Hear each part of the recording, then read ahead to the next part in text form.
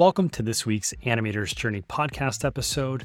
I'm bringing to you a free lesson from my Break into the Animation Industry course, which you can also pick up as a book on Amazon or at digitalcreatorschool.com. But here's a lesson on how to become your best in regards to animation. Before we begin, I just want to say next week we're going to have Kevin Lan on the episode. I'm interviewing him about his animator's journey and his path to becoming an animator on the new Avatar film, Avatar: The Way of Water. So enjoy this week's episode, and I'll see you next week for Kevin Land's interview as well. If you want to begin your animator's journey, check out animatorsjourney.com, where you can enroll in the beginner course with no experience needed and get started today transforming into a 3D animator. Becoming your best. Let's dig a little deeper to make your education journey as successful as possible.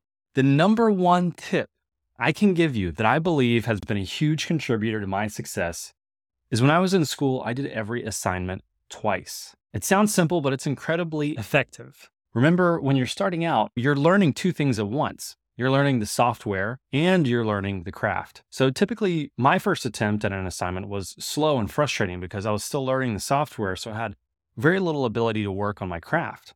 First attempt was never very great, but I tried to work quickly through it so I could understand what the most difficult aspects of that assignment were, and mostly what not to do and where I need to focus my time on my second attempt, now that I have a better grasp of the software after the first attempt. So the second attempt, I would start from scratch again, and I was able to focus more on the craft and work more quickly because I already knew the tools from my first attempt and what went wrong and what went right. The second attempt was always better than the first. This technique has also taught me how to work quickly, as I was doing twice as much work as my classmates in the same amount of time. It also taught me not to be too precious with my work, so that I can fail quickly and correct my mistakes just as quick. And it got me conditioned to starting over. Our industry is an iterative process, and many times you may have to start over, so you might as well get used to it early in your training and your career. The opposite of this strategy would be incredibly careful and methodical and do something only once and try to make it just perfect. Research has shown that this is a terrible way to go about learning and producing your best work. For you to become proficient in your craft, you must get through loads of subpar work. And the quicker and with the higher volume you can get through that phase, the faster you will learn and begin creating decent and maybe great work. Trying to be perfect from your first day is a huge waste of your time. Let me share with you an excerpt from the book called Art and Fear that demonstrates this idea. It starts, the ceramics teacher announced on opening day that he was dividing the class into two groups. All those on the left side of the studio, he said, would be graded solely on the quantity of work they produced. All those on the right, solely on its quality. His procedure was simple. On the final day of class, he would bring in his bathroom scales and weigh the work of the quantity group. 50 pounds of pots rated an A, 40 pounds a B, and so on. Those being graded on quality, however, needed to produce only one pot, albeit a perfect one, to get an A. Well, came grading time, and a curious fact emerged. The works of highest quality were all produced by the group being graded for quantity. It seems that while the quantity group was busily churning out piles of work and learning from their mistakes, the quality group had sat theorizing about perfection and in the end had little more to show for their efforts than grandiose theories and a pile of dead clay. That story clearly demonstrates this idea to do more work quicker to improve. My mentor in school told me the person animating the most will be the best animator.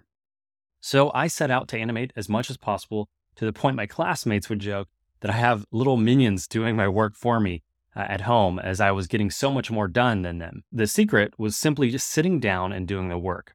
And doing the work is all about constantly making decisions. I have experience competing in hang gliding at a national level. I've flown for over 6 hours and over 100 miles to heights of over 13,000 feet. That sport is all about decision making and has helped my animation.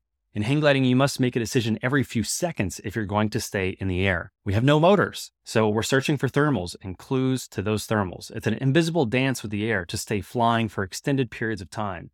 It can also be a safety issue. If you do not want to land in trees or power lines, you must make the best decisions possible and quickly to stay in the air.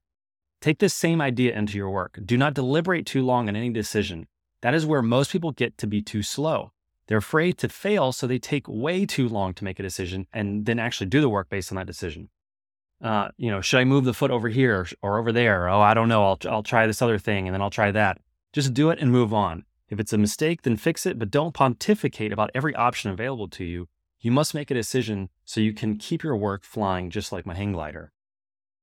Let's take a quick break from the course, and I will tell you about my initial journey into the industry and how I got my foot in the door. Then we will pick up this topic again about how to be your best with another important concept and skill you should consider. Thanks for listening to this week's episode. If you want to begin your journey, check out animatorsjourney.com. You can enroll in beginner now and get ready for the intermediate course, which I'm opening applications for soon.